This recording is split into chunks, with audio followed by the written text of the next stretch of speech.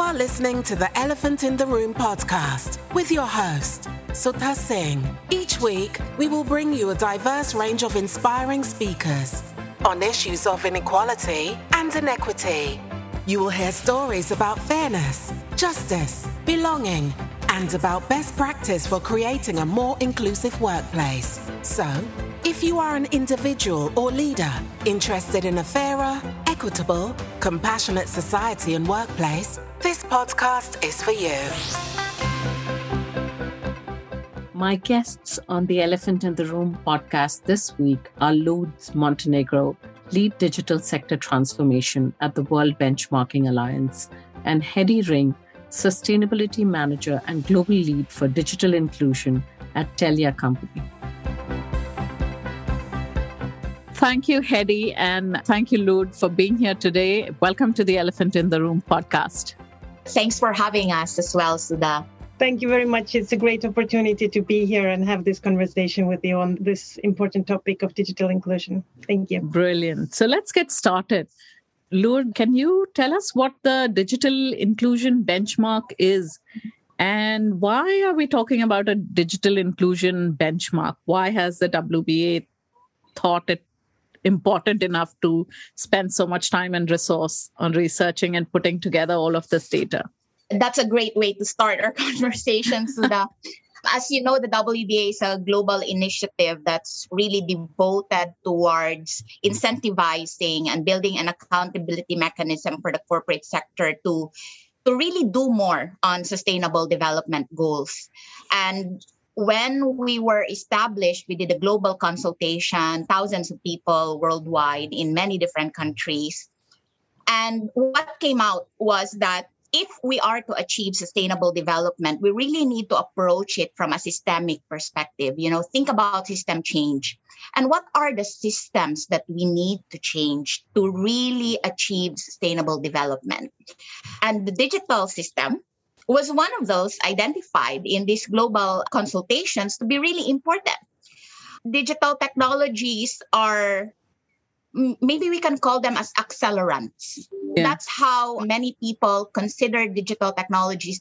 They are accelerants. They are cross-cutting enablers of sustainable development. So it's not just one SDG that they could facilitate or hinder, but it's the range, all the SDGs. And that's how crucial, that's how central the role of the digital system is.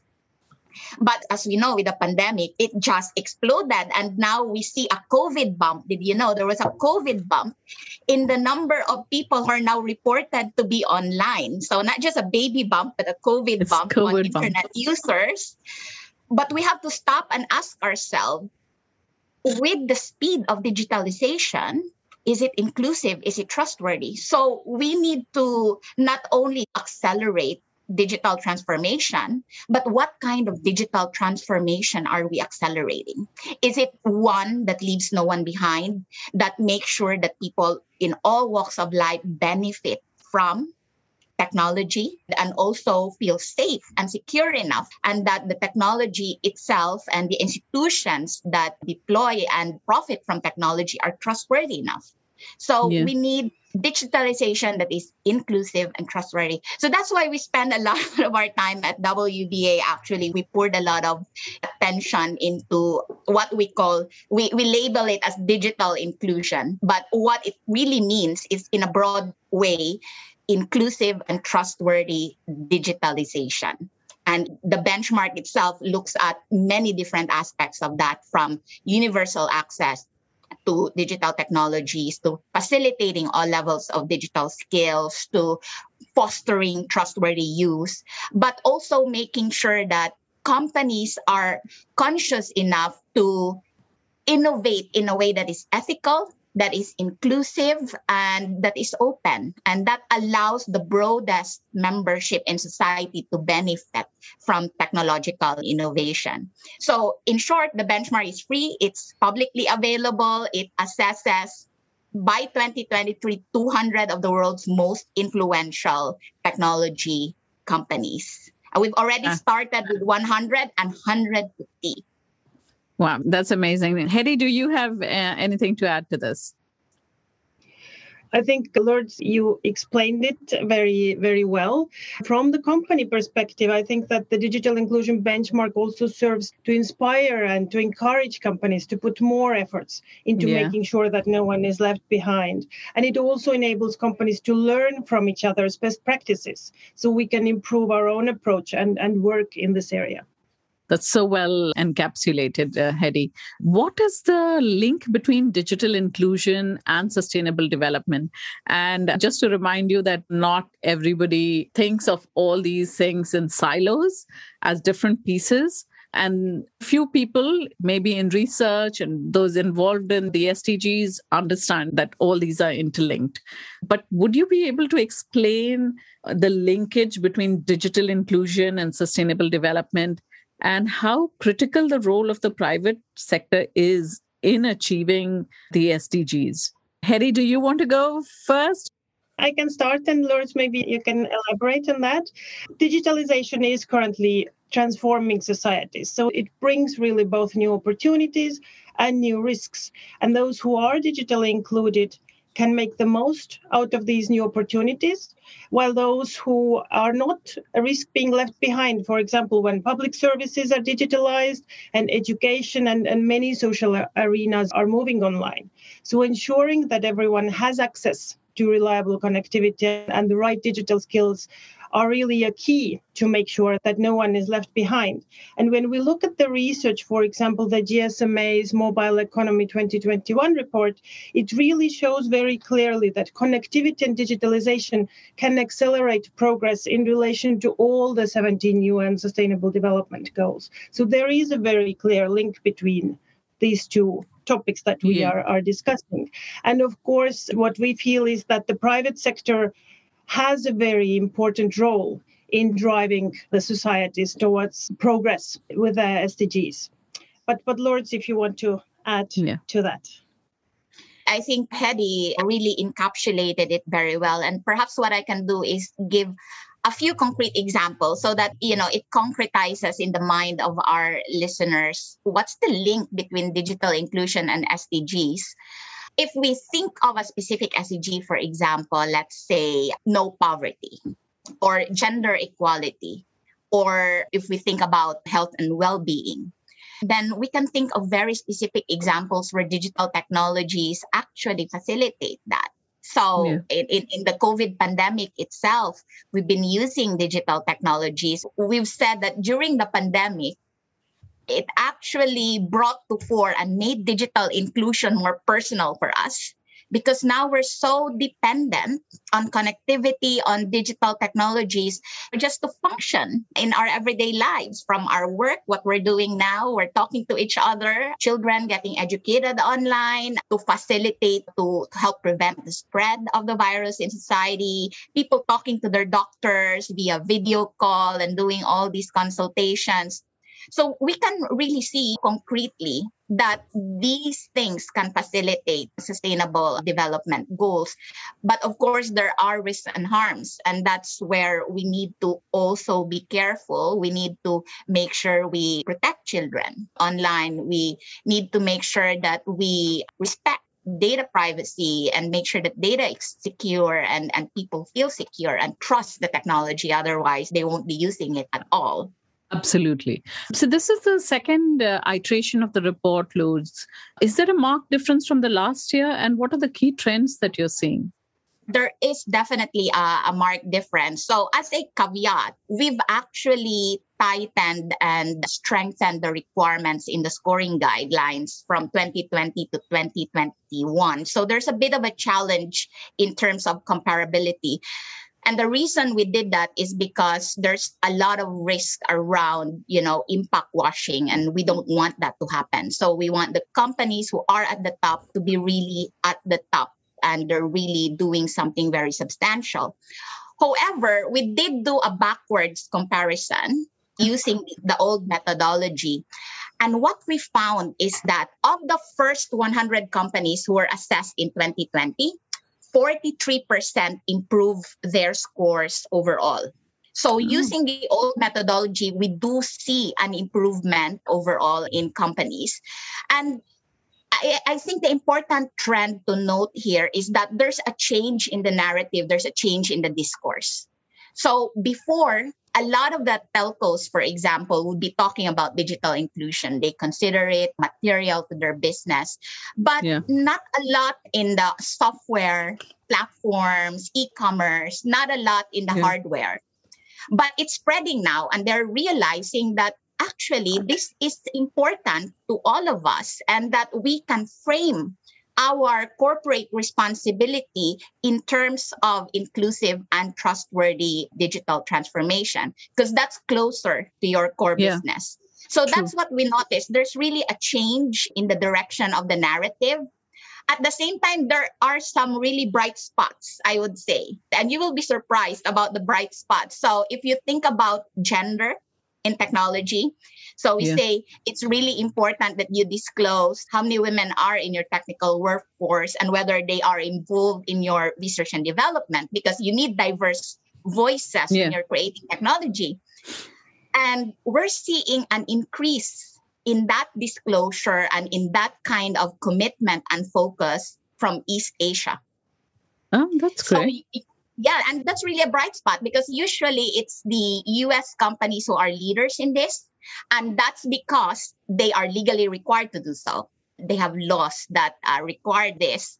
But East Asians are waking up and companies are waking up. So that's really very exciting. Yeah, truly exciting. So telecom companies, Telefonica, Orange, Telstra at the top of the ranking again this year. From what I have seen, there seems to be a clear demarcation between telecoms and other tech sectors. What can we attribute the difference in performance to? Who'd like to go? I can start. There is definitely two reasons. First of all, what I can see from the telecommunications sector perspective. Number one, the telco sector has a clear impact on digital inclusion. And we know through our recent materiality assessment that we carried out in Telia company, that the sector also has very strong expectations to contribute to digital inclusion from our stakeholders, from investors, from policymakers, from customers. So the expectations are there. From the other perspective, there is also a very clear link to business. For telcos, digital inclusion is about serving our customers in the best possible way. And we know that it supports equal opportunity and human rights of individuals, which is key to making sure that no one is left behind. We also see that digital skills have become a must-have asset.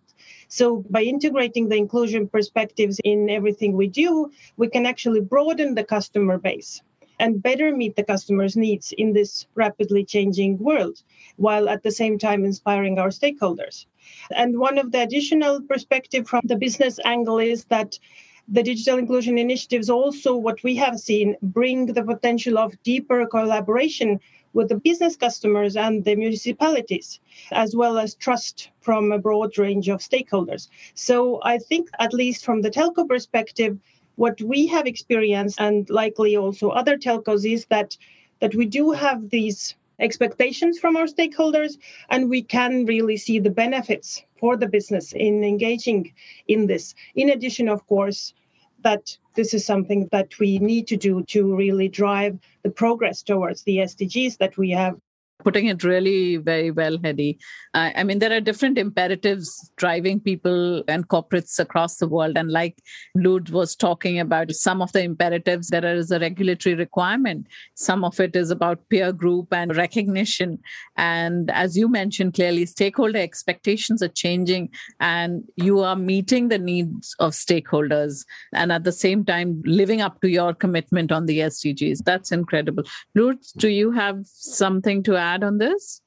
Yeah, I think Heddy touched on the key points, but I just would like to add a bit more and maybe ask if Heddy shares in these suspicions as well, or views, So what we're seeing is that the telcos and even like the hardware companies who have direct customer experience, I think the difference is that they are actually in touch with the customer. They have a presence, they have facilities, they are in the localities where they are, and they are faced by the needs of their stakeholders, of their communities, of their customers. if you are a platform, a large global platform, you face a disembodied audience and you are further away from the ground, from the realities of the ground. So there's a lot more challenge for you to understand what the needs are. But you have the resources to, of course, overcome those challenges of understanding the needs on the ground.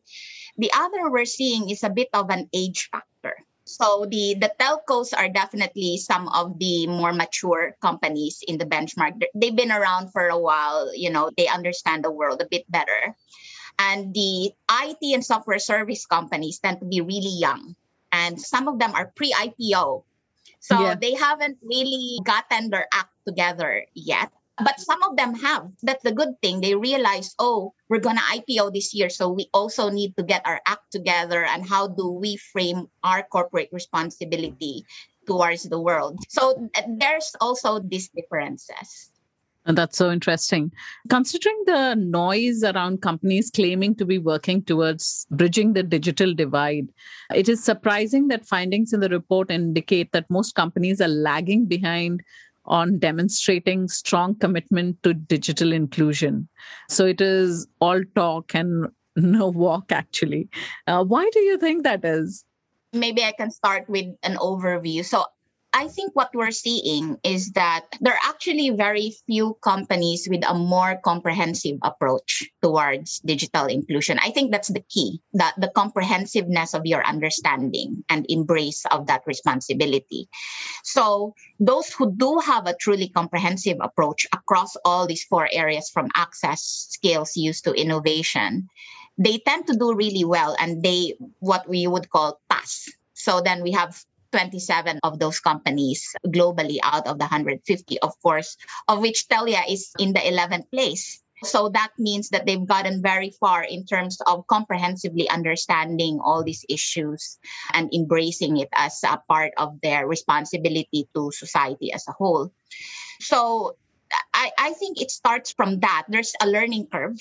The industry is pretty young compared to other industries. So I always say, if you think of the car industry, the technology industry is where it was when we were debating seatbelts or whether people should die in car crashes and whose responsibility it is. So we are in the formation stages of what is good, what the industry should do well.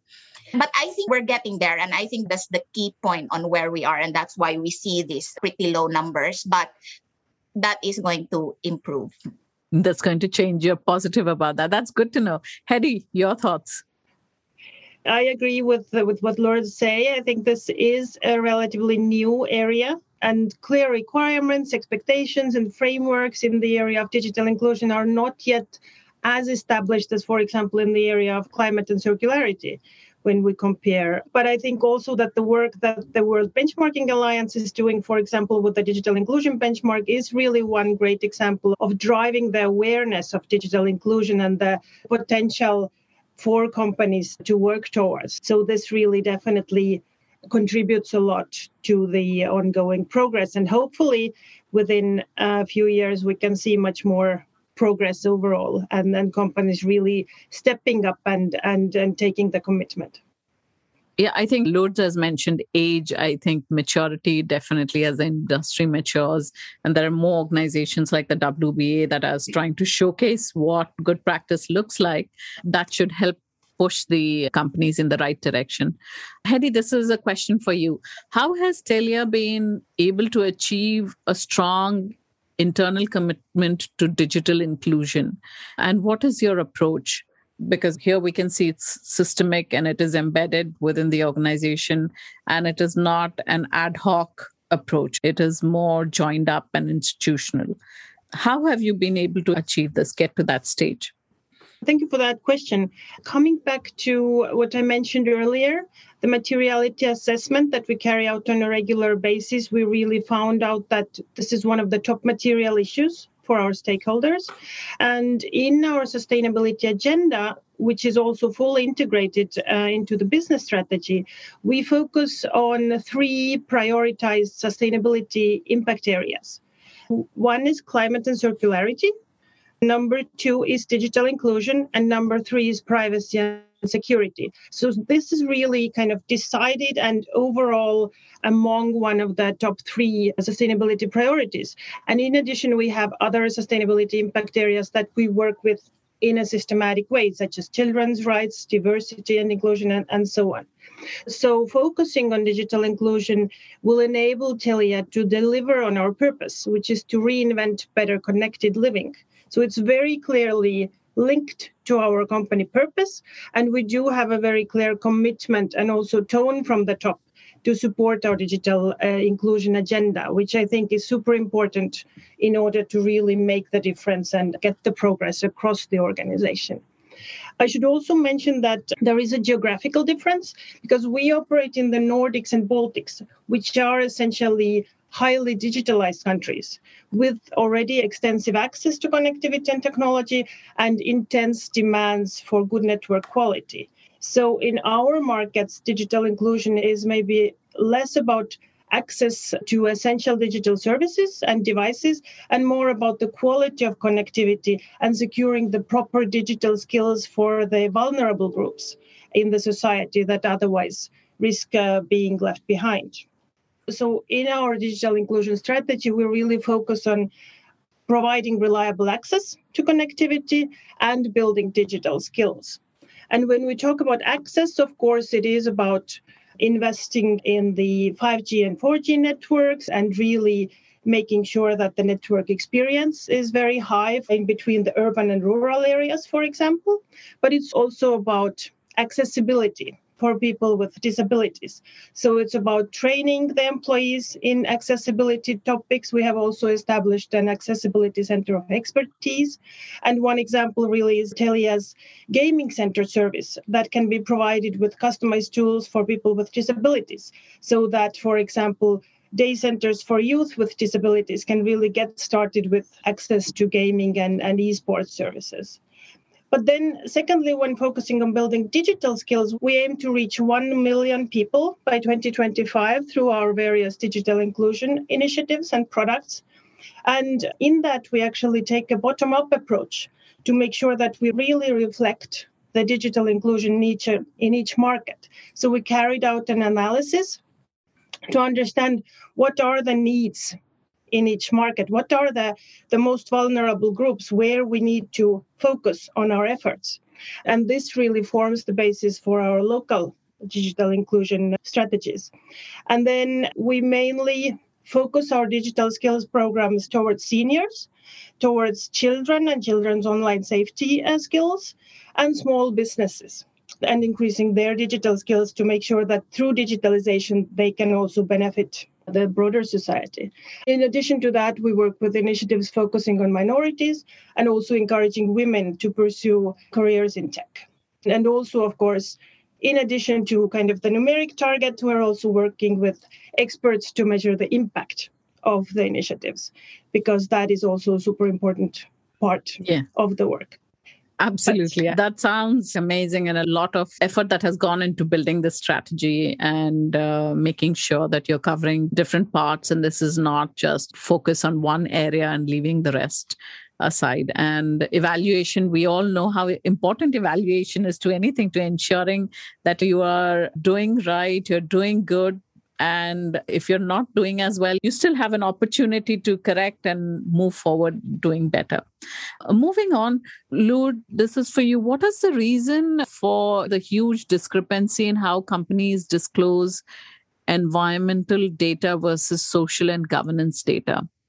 I think Heddy would also have some really good insights into that. So I would throw that question to her also after. But as she already said previously, that the climate disclosure requirements are a lot more. And what we found is the companies in the benchmark are always so excited to tell us about their climate commitments and their emissions and what they are trying to do towards climate change. But in a way, that is great because the digital technology sector definitely contributes to climate change and should be part of the solution.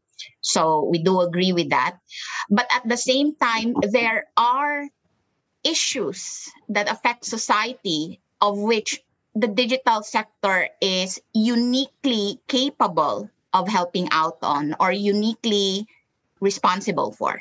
So we should not forget that. So when we talk about the environmental sustainability of the company, that should not detract from the responsibilities that are closest to your core business. So it's just perhaps easier to talk about environmental sustainability, and you've done really well and you've optimized the renewable energy for your data centers, etc.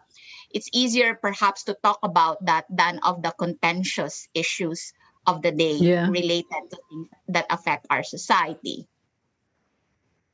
Heddy? I can add to that. I definitely agree with your arguments, Lourdes. I think for collecting and reporting environmental data, really the methods, the systems, the requirements are much more established compared to those in the social area. Also, there might be differences in the legislative requirements, one of the examples you brought earlier as well. So really more needs to be done to create those universal standards in this area. And also, of course, like I mentioned, there are quite big geographical differences in terms of how the digital exclusion plays out. In some countries, you simply lack access to connectivity, or big groups within society lack access to a mobile device. But in other markets, that is standard, but there are other types of exclusion. So lack of digital skills, for example, makes certain groups excluded from healthcare, from the job market, and so on. So it is a bit more difficult to maybe also disclose the information in a more kind of comparable way, since the challenges could be different. This is very interesting. According to the report, most technology for good initiatives fail to create a lasting impact because companies are probably tactical in their approach. What would an ideal technology for good initiative look like? Who would like to go on this? Maybe I can start and Heddy can add. The one thing that we noticed is a differentiator between those who really take a strategic approach to their technology for good initiative is there are companies who really put an effort into understanding the impact of their efforts. I think it starts from that. So when you put an effort into understanding the impact of your efforts, then those efforts can be better. You can always improve them over time, not only reach more beneficiaries, but make sure the lives of the beneficiaries are actually really improved. And that's still really a growth area that we're seeing here. Yeah. But I think Heddy would have more juicy. Yeah, I'm very interested to hear Heddy's thoughts on this. I do agree, actually, that measurable impact is one of the super important aspects. I think it's also important that the work or the initiatives are integrated in business. They are long-term, they are systematic, and that the impact really is systematically measured, and also the technology for good initiatives are really improved based on these impact assessments. I can bring one example from our own work that I think is really a good example. It is our digital skills program for seniors called More Digital. It really is a close collaboration with our public customers, the municipalities in Sweden and Norway. So the program has so far helped more than 10,000 senior citizens in over 30 municipalities in Sweden and Norway to improve their digital skills and their confidence. And in these sessions, actually, young people teach the seniors these new digital skills. So it also enables meetings across generations. And we have carried out impact assessment that finds that 70% of the participants say that they have started using digital solutions more than compared to before. But it really is also not only a long-term program, but it also is a great collaboration with the municipalities, because the municipalities really have an issue or a problem that their seniors who live in their municipality, they don't have enough digital skills to take part or join in the digital arena. But then at the same time, for us, in addition, it is also about serving our senior customers in a better way. So there are kind of multiple angles that complement each other and benefit ultimately, of course, by reducing the exclusion of the seniors living in these areas. Yeah, I think such a project can be a win-win for everyone involved and everyone benefits, which is brilliant. Maybe I can also add something that just triggered my thinking on this while we were talking. There's also really a difference between using technology for good and this approach called techno-solutionism. Because you have a hammer, every problem looks like a nail. So we also have to be very careful about that. And we see a lot of that in the sector. Yeah. There's really a techno-solutionist approach where you just want to hammer all the nails and all the problems are nails. And as we've also seen, an important consideration really here is from the top. Yeah. That's really the key word in everything. When from the top, there's really decision that this is important. It's part of our corporate purpose. You really see the difference. And that's when companies start leading. And that's what we're seeing, for example, from Telia. One more comment, actually. I just kind of triggered when you talked about the hammers and the nails. It's also about identifying the need, because it is very easy to kind of just find the easiest way or the most visible program or solution, but really understanding what are the groups that are digitally included and where is the need. And it might be different for different companies in different markets, but really making sure that it is not a program just for kind of getting the tick in the box, but really making the impact where it is needed as well. Yeah, great points. I think there is much to be said for not having a tokenistic approach, because that's most likely to fail. Moving on, Lourdes, I was reading the report, and it is staggering to know that just 15 of the 150 companies assessed have basic processes in place to identify, assess, and integrate human rights risks and impacts in their business practices. Who is getting it right, and what does best practice look like? And of course, Heddy will have a lot to say on this. So when we say that there are only 15, what that actually means is that there are only 15 companies who we found fully discloses on the basic processes to identify, to assess, and to integrate human rights into their operations. And that's what we call the very bare bone basics of human rights due diligence. If we want to go into the deepest details of that, then I would refer you to the Corporate Human Rights Benchmark, which is also under the umbrella of the World Benchmarking Alliance, that really deep dives into how to operationalize human rights due diligence. But what we only looked at as part of what we call the core social indicators, which gets integrated into the digital inclusion benchmark, is that very basic thing, which is disclosing fully on the basic processes in place. And that's what we mean by those 15 companies. Doesn't mean that these 15 companies do not have any human rights allegations. It just means that they have disclosed the processes in place to mitigate these kinds of events and these kinds of harms and risks. So you're right. It's really surprising and it's really staggering. The ones who are actually leading, and you'll be surprised, it's, again, there's a lot from the hardware and the telco sector. A very few from IT and software services. I think there are only two, one e-commerce and one big software company. The rest are either telco or hardware. The hardware companies have a long history with human rights due diligence because they have a full supply chain.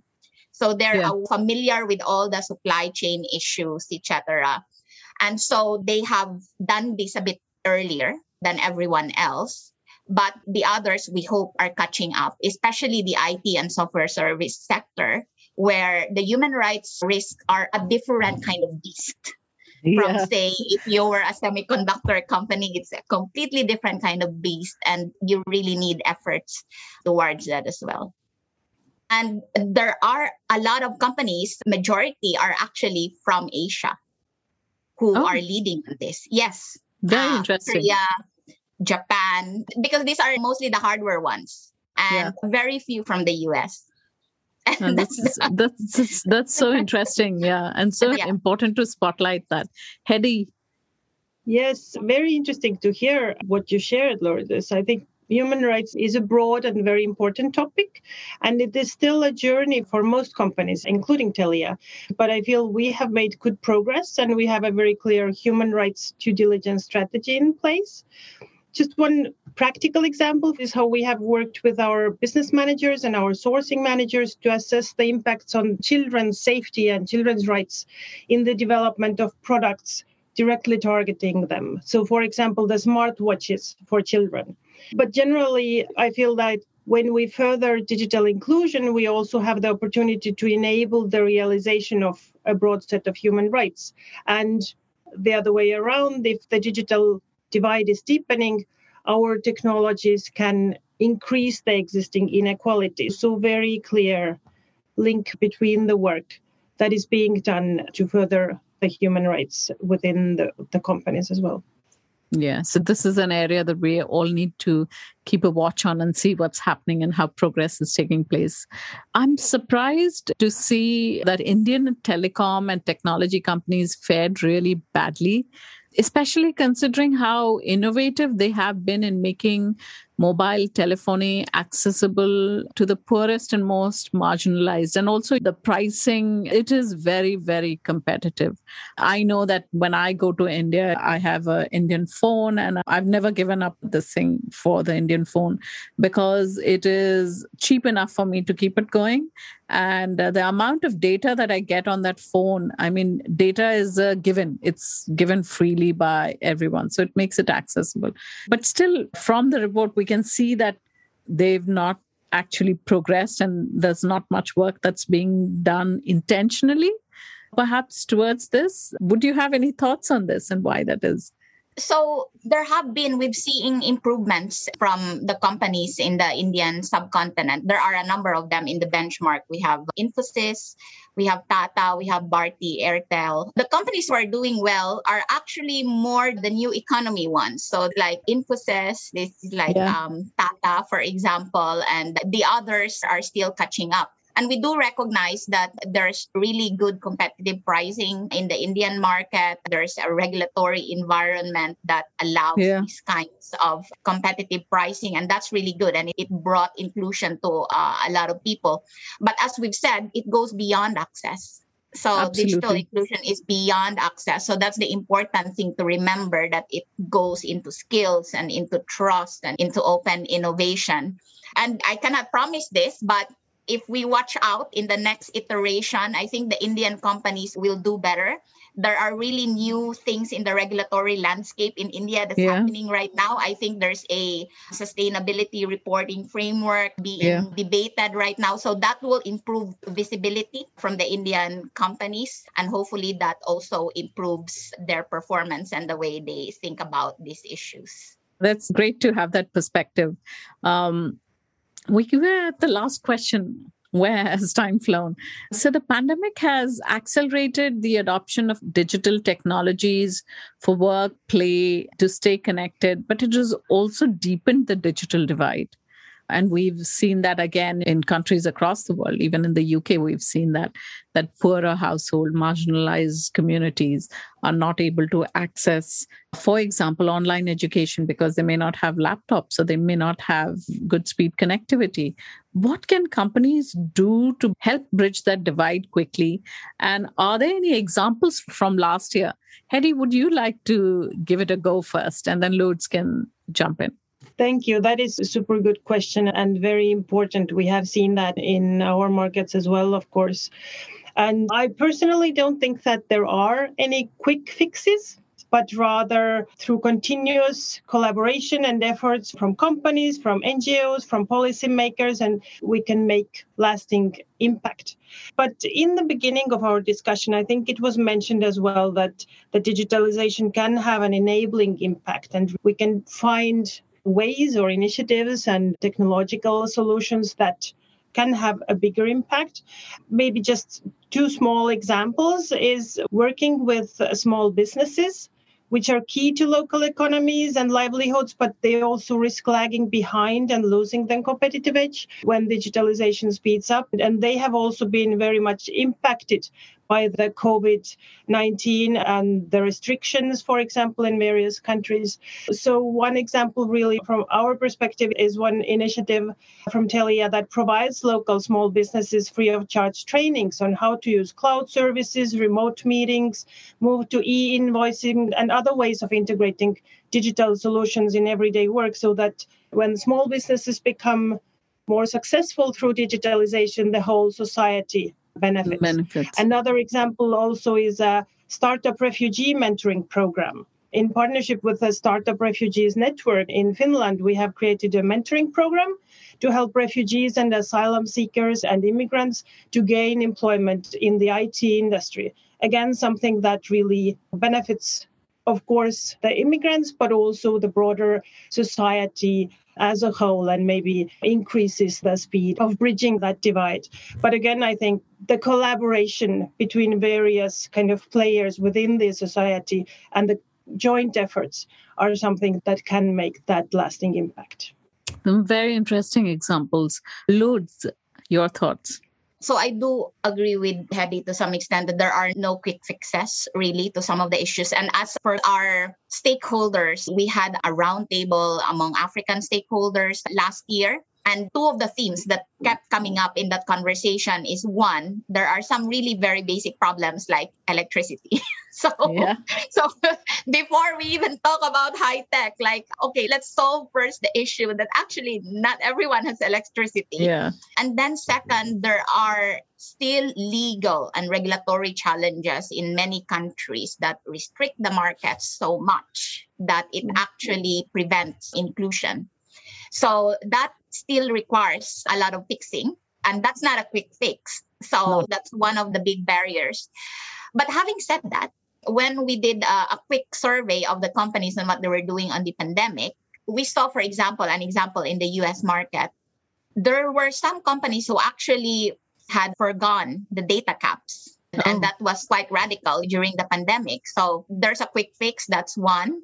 There was one company in Asia, in the Asia Pacific, where they had a program where people could donate their excess data as well to those who did not have enough. So that was quite novel as a solution, stopgap measure during the pandemic.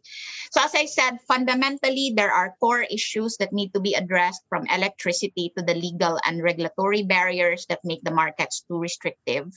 You know, all these franchising and rules that really encourage the restriction. But also there could be solutions if they put their minds and hearts to it, as we've seen in the pandemic. Some amazing insights from Lourdes and Heddy, both of you. Before we end, I just want to ask, what are the two things you'd like to ask the private sector to do better on digital inclusion? Any thoughts? I know I'm throwing this into the ring and you may not have prepared for this, but any thoughts on this? Heddy, would you like to go first? The two things we would like to ask the private sector to do, I think number one is really to understand the importance of digital inclusion for the society and for your business. And then number two, understand how you as a company can contribute to driving digital inclusion, to making sure that no one is left behind, and then assuring that within your organization you have the commitment from the top to do that. I think first, just embrace the responsibility for digital inclusion from the top. That's the very basic request. From the top, attention from the CEOs. This is really important. This is our future. Embrace this responsibility for digital inclusion, but understand that this is a broad issue, that it covers a lot of things and it goes beyond access. It also looks into how you deploy technologies in a trustworthy way, how you help improve all levels of skills, and how you undertake your innovation as a company. Is it ethical? Is it inclusive? Is it open? So I think that's just it. It really starts with recognition and embrace of the issues and the topics, and we can go from there. Brilliant. Thank you both so much for giving up your time to be on the podcast. This has been such an interesting conversation. We've had so much of insights and so much of wonderful ideas, examples, and things to think about actually for the future as we continue our conversations on digital inclusion. So thank you, Heddy, and thank you, Lourdes, for being here today. Thank you, Sudha. It was a really great conversation. And thank you as well, Heddy, for joining us. We really learned a lot. Thank you very much. Thank you, Sudha, for inviting us and for really driving the discussion on such important topics. And thank you, Lourdes, for your exciting and interesting insights. And of course, for the whole WBA for driving the benchmark and inspiring all of us. Thank you for joining us this week on the Elephant in the Room podcast. Don't forget to subscribe to the show on any of your favorite platforms: iTunes, Spotify, Google Podcast. And if you enjoyed listening to the podcast today, don't forget to write a review and tell your friends. Sign up on the link in the show notes to receive updates on our guest speakers, blogs, and events. And don't forget to tune in every Thursday for new episodes.